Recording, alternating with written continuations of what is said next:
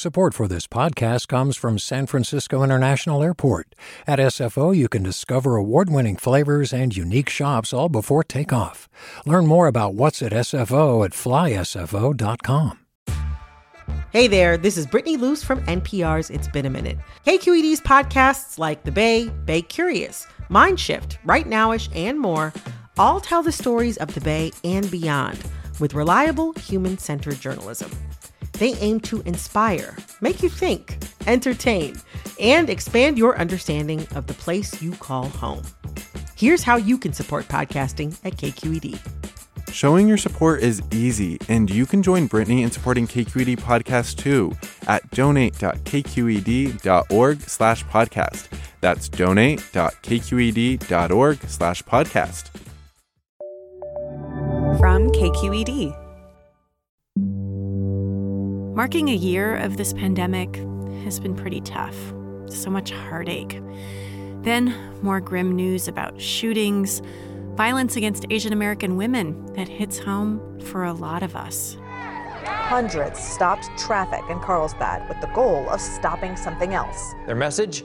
Enough is enough. Demonstrators are demanding an end to violence against Asians. Most of those killings in the Georgia shootings were Asian women, and it all comes at a time of increased attacks on Asians and Asian Americans across the U.S. I'm Sasha Coca, and today on the California Report magazine, we'll hear how what happened in Atlanta is sparking conversations among Korean American teens in L.A. Made me feel so weird and uncomfortable because I felt like I was just being sexualized for the fact that I was Asian. And in the midst of all the terrible violence, a spark of hope.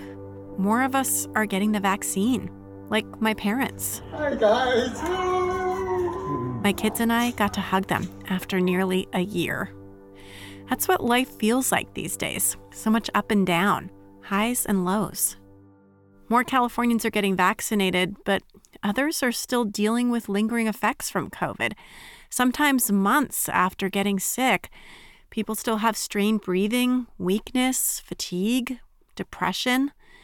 Our producer, Amanda Font, met a man recently who's trying to help. He's not a doctor, but he's got an impressive resume. And it's Jerry Rice! And Jerry Rice scores the 125th touchdown of his career. The first one I really started working with was the 49ers. Jerry. As in Hall of Famer Jerry Rice. Derek Dees, Justice Apollo, a lot of the offensive and defensive players. Harvey Shields has been working with professional athletes for years. San Francisco Giants players like Barry Bonds and Willie McCovey. Barry Bonds stands alone. U.S. Olympic ski team gold medalist Peekaboo Street. But his clients also include the former King of Tonga and Costco warehouse workers, because Harvey is not the guy you call in if you're trying to bulk up. What I do is not a personal trainer. My title is a corrective exercise specialist. He tries to prevent injuries by watching how people move, their posture, and making adjustments. And if they do end up hurt, he's there to help them recover. When the COVID-19 pandemic hit, people close to Harvey started to get sick. I haven't had it myself. I've had friends of mine, and I think that also affected me. I had friends of mine that was in Mississippi that died from the COVID. Then he started getting calls from clients struggling with COVID symptoms that just wouldn't go away. And you're going to take your arms down. Come back up to here, take your hand out. They asked me to see what I could do to help them. Then I started helping. I said, this is something that will work. And when you bring your arm down, you want to deep breathe with it. Ready? He started doing online sessions from his home in Menlo Park. He charges clients based on their needs and how much time he spends with them. I came up with a different approach and deep breathing. Some of the people that I've been working with, they still have these residuals after 6 months after having the COVID. And bring it down and relax. So what did you feel when you was doing that? My shoulder feels better, feels looser, and my chest is warm and stretched. Exactly. So you can feel it more. You're feeling now opening it up, right? So yep. I had probably almost every symptom that there was. The worst symptoms for me was a fever, a constant fever that would just never go away. Joni Gerardo has been a preschool teacher for 32 years, even during the pandemic. She says she wasn't super worried about working with kids, but in mid-December, she got COVID, and it hit her hard. It's like there's a band around your chest, and it's just sucking in your lungs. She says things were pretty touch and go for a while. Joni called the emergency room a few times when she was really struggling to breathe. My oxygen levels had deteriorated. I think my lowest was 91, 92. They say to come in around 90. But her 17-year-old daughter, Hannah, also had COVID, and she says she didn't want to leave her alone, so she toughed it out. With the constant fever and aches, she was hardly able to sleep. I got a call from Harvey on a Saturday night. It was probably the 6th night.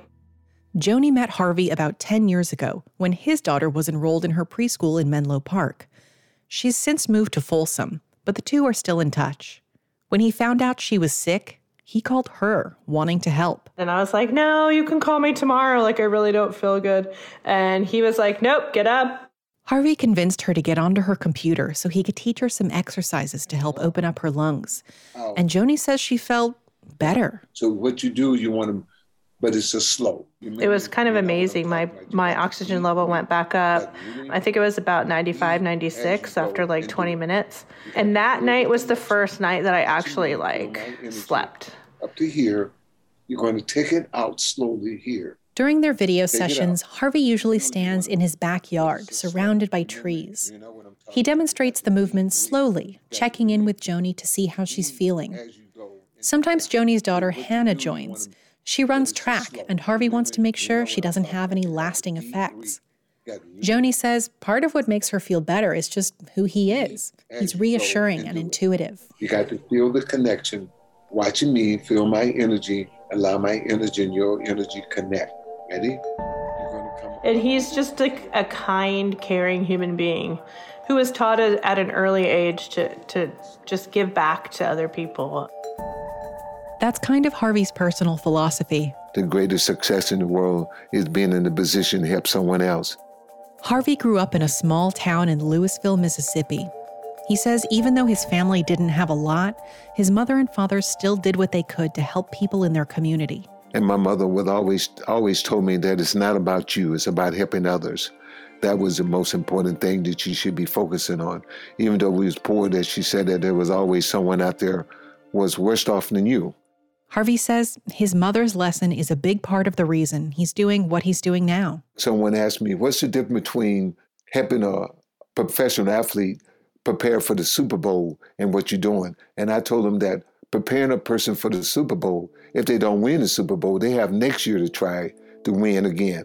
But these people don't have that next year to worry about. They have to make sure this is done now, to make sure that they're able to survive now, because next year not promised to them.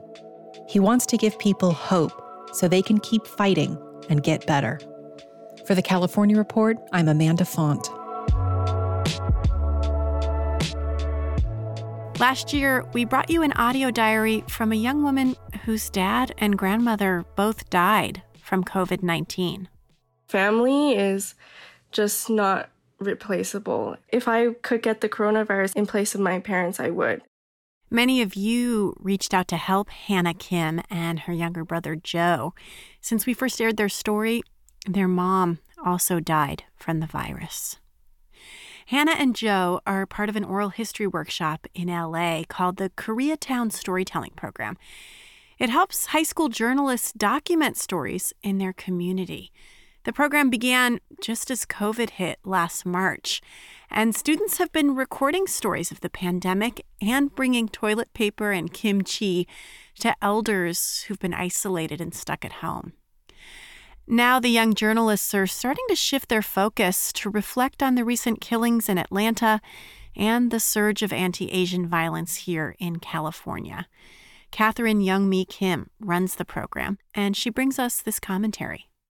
Last summer, students in my workshop asked some elders in Koreatown about their experiences with racism in America.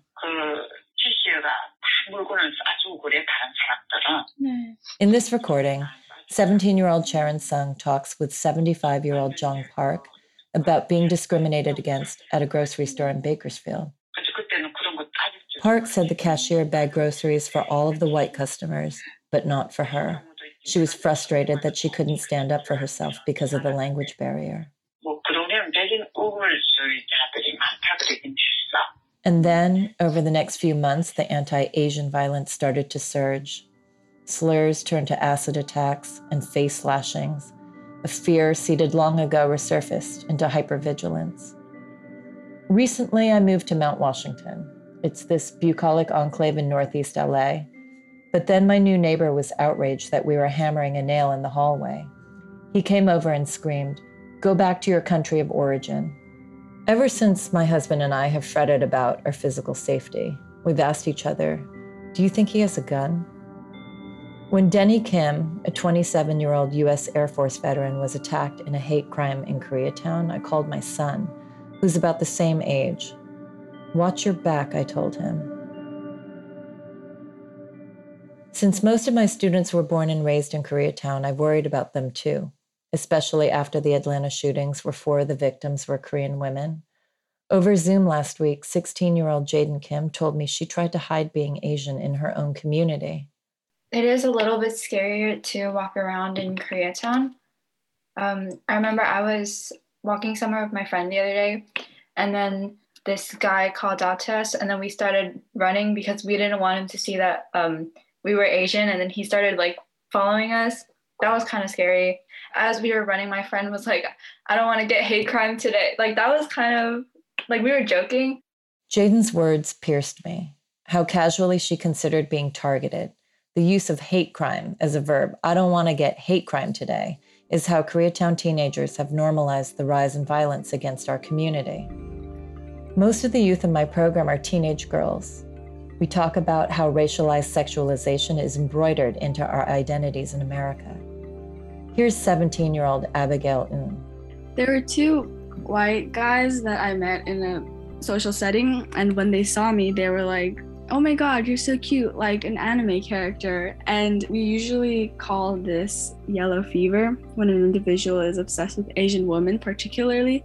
It made me feel so weird and uncomfortable because I felt like I was just being sexualized for the fact that I was Asian, and it just felt extremely dehumanizing to be only seen for how I look, not my personality, not my intellect, nothing else. It's just the fact that I was Asian. Can I ask, when you guys first heard the term yellow fever, what grade were you in? I was in 7th grade, I think. I was 12. Yeah, I think around 8th grade for me, yeah. Yeah, middle school. So by the time these girls were in middle school, they were already aware of being fetishized. For this generation, these stereotypes are compounded by anime and hentai. So my generation didn't have anime girls. So what is that? Basically, it's just hypersexualized cartoon characters. This is 17-year-old Kaylee Beck. Often they're schoolgirls. They're our age, younger than us. They're usually Asian. They're drawn with crazy proportions. But I know that that's also part of the problem, that kind of stuff flies under the radar, but it's actually a symptom of something more systematic.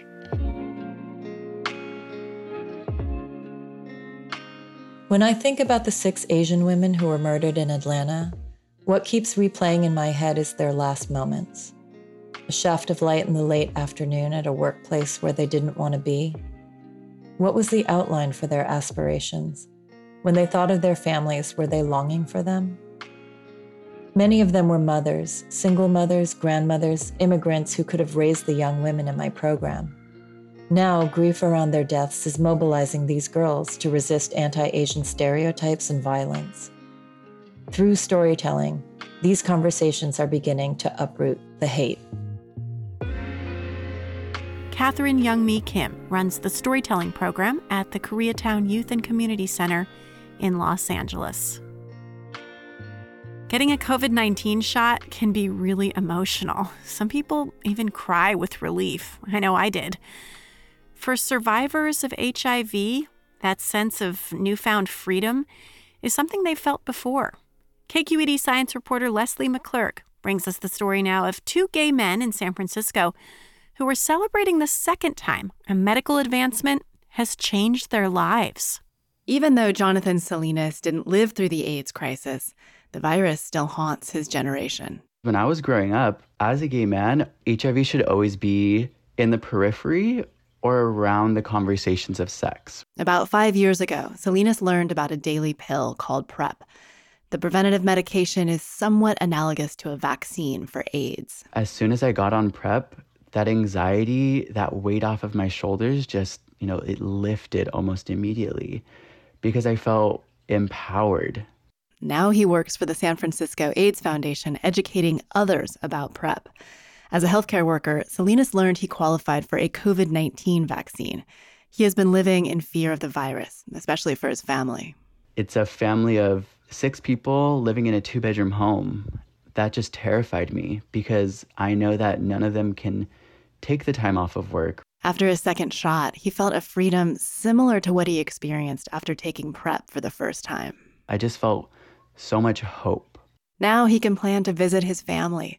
Months have passed since he last saw his parents and siblings, all of whom are essential workers in an agricultural community south of San Jose. Another San Francisco resident named Leo Herrera can relate. Because my dad is 65-year-old Mexican immigrant cashier.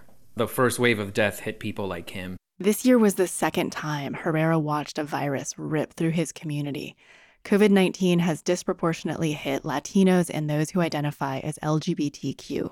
I'm a gay man and I'm 39, so I have a lot of viral trauma from the HIV pandemic. And I'm also a first-generation Mexican immigrant who grew up undocumented, so there's a lot of overlap between his experience of the two pandemics. Back in 2012, Herrera was dating a man who was HIV positive. That same year, PrEP, the daily pill to prevent HIV, hit the market. But just like the vaccine rollout today, access tilted towards affluent communities with good insurance. It took years for PrEP to be distributed widely to folks of color and folks without health care. And just like today, a lot of media focused on unknowns. Would the pill lead to toxicity, bone density issues, kidney problems? In the end, Herrera took a leap of faith. The first time I had sex without a condom with an HIV-positive person was a freedom and a loss of shame and anxiety that was phenomenal. Recently, he received his second COVID-19 shot. On his way to the vaccine site, he stopped for gas. A group of people were hanging out inside the station without masks. And I thought, oh man, I cannot wait for this to be the last time that I have to sort of focus on what everybody else is doing to take care of me. I can finally take that power back. Herrera is looking forward to the time when we're all vaccinated, and he's at a wedding reception or a bar, and without thinking, he hugs a stranger for the first time. And the hug is going to go on for a beat too long, and you're going to hold on to that stranger, and you're both going to realize what that hug means. For Herrera, it'll mark his second victory against a deadly virus. For the California Report, I'm Leslie McClurg. So many of the more than 50,000 Californians we've lost to COVID were essential workers or elders from vulnerable communities. My sister died giving food out to families. We think that's how she got COVID. He's a really well-rounded person. Like, he wouldn't have discriminated against any other religions, or, he trying to find the good in everything. As we continue to report on the disproportionate impact of this pandemic, we want to open it up to you. Has someone you love who is an essential worker or a member of a vulnerable community passed away from COVID-19 here in California? We'd love to hear their story. Visit kqed.org/a-year-of-COVID to honor them with an audio tribute on our show. Some of those essential workers are the people who've been bringing us our food during the pandemic. Not just the folks stocking the shelves at the grocery store, but also picking our crops in California's fields. The California Report's intern, Hector Arzate, tells us about a new song that honors them. I seen plenty of disrespect for the knowledge of the land. That's Dark Eyes from Mexican musician Lila Downs. Everybody's hoping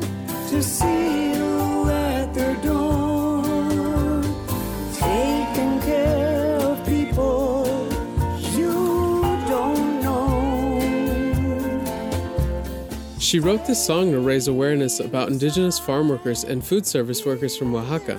Many of them work in the Central Valley and the Central Coast, and they've been hit hard by COVID-19. Proceeds from the song have been used to translate information about COVID testing and vaccines in indigenous languages like Zapoteco and Mixteco. No todo está perdido, estoy con mi gente, trabajo con miedo, pero yo soy consciente. There's a part that says that not everything is lost, that you're with your people. And that is said in Spanish, so I definitely resonate with that. It is that we are in this together. Saraí Martinez is the executive director of the Binational Center for Development of Oaxacan Indigenous Communities based in Fresno. When you think of farm workers, you think of folks that speak Spanish, but within them, there's the indigenous farm workers that have very different linguistic and cultural needs that we keep forgetting about. So I think the song really helps us to bring visibility to our work. I want it better, better than it was before. So I'm really hoping that as we go through the pandemic, we reflect on that and really paid not only farm workers as heroes, but really as the respect and the dignity, and that translates into adequate policies that ensure that we have a living wage for farm workers and full labor rights at the workplace. Through the dark eyes, outside the door. Proceeds are also providing direct financial relief for essential workers. They can use the money to quarantine from work, support their kids through virtual schooling, or simply put food on the table. For the California Report, I'm Hector Rosate. Outside the door. Last week, we told you about losing a beloved colleague of ours, Penny Nelson. She was a longtime host and also a contributor here on the California Report, and she died after a battle with brain cancer. Always a source of joy and charm and humor. She had such empathy and grace, and she felt for everybody she spoke with. Those were our colleagues Brian Watt and Polly Stryker, both remembering Penny Nelson. She was always so curious about people and wanting to connect with them. I think you can really hear that in her stories. So, as a tribute, we thought we'd bring you a story she did for the California Report a couple years ago. Arturo Torres has a family and a home in Fresno, but he works in the Bay Area where he can earn more money. I'm a painter. The salary on the Central Valley for a journeyman is $18 an hour. Here is $10 or $15 more. It's much better. During the work week, Torres tried renting a room with other workers, but he was paying more than he could afford just for a spot on the floor to sleep. His next approach was more successful. He bought a motorhome. His is a nice RV that he parks on the street. This is a 1995 motorhome. When I buy this home, I paid $10,000. My monthly payment is $240. Can you describe your beautiful home? Because it is quite nice. This truck or motorhome is for 6 people. It's 3 beds. This motorhome have a microwave for cooking stuff, a shower. And how do you get your power? Right now my power is off because my generator is empty of gas. For take a shower, I need a bucket, 5 gallons. I take the hot water for my job. You're very tidy. Yeah. I'm okay here. Okay, nuts and bolts here. Power. Beyond the generator, his RV has a camping-style setup with propane and battery-operated lights and the like. What about sewage? Well, believe it or not, this is not a challenge. There are RV so-called dump stations all over the place, and for $25, he can dump his RV's load right up the road. Following the rules, though, that is essential when it comes to curbside living. The police don't give you a hard time as long as you keep everything clean. Everything's good. Yeah, always. I need to be a good citizenship with no trash, no nothing. On a mile stretch of road where Arturo Torres parks his RV, there are often 30 or more camper vans lined up nose to nose. And this is not unique to Palo Alto. All over the state, communities are wrestling with the situation as people struggle to find affordable housing. And the rules for overnight parking are as varied as the communities themselves. In Palo Alto, the main rule Torres must contend with is moving his RV every 72 hours, and when asked if he abides by that, he nods. I know the law on each city. I need parking only 3 days. I have my paper with my information, name, and cell phone number for any question about my truck. It's okay. Later that week, Penny followed Torres as he left his job as a painter on the Stanford campus and headed home to his family in Fresno on a Friday afternoon. Sometimes he comes home in the midnight, and I really miss him. It's nearly 7 p.m. when Torres arrives back home in Fresno, where his wife Gloria waits for him with the kids. Vida, a boisterous second grader, and Judah, her shy 5-year-old little brother, tackle their dad as he comes in the door. Papi! Papi! Papi! Welcome to my house. He was beautiful. Yeah, thank you. Huh? She's my wife. Yeah. Look at him, so dirty. Yeah. He's paint covered. That's not Exactly. dirt, that's paint. Yeah. Custom. Yeah. It's like custom paint. Go ahead, let me take a shower. After living in the tight quarters of his chilly RV for the week, he's back in his warm home. The difference between his RV on the street near Stanford and the family home in Fresno is stark. This community is teeming with children playing outside, tag, football, jump rope. Gloria sits at the kitchen table as her husband comes over and gives her a kiss. As Torres unwinds, Gloria tells me of her reaction when he first showed her his new home on wheels. Super ugly and dirty RV. And I was like, what? I was so mad. But when I went to there in Palo Alto and I see another RVs, I realized and I said, wow. Now Penny, at that time I feel so bad. You know what? I'm so sorry. But your wife and your kids are saying how much they miss you during the week. Yeah. Me too. Honestly, I don't like to be alone here. We feel obligated to move for work. In the middle of the week, he told me, you know what, I miss you. I'm starting to miss you a lot. Okay, just endure a couple days. With that, I head out and leave the family to their weekend together. For the California Report, I'm Penny Nelson in Fresno.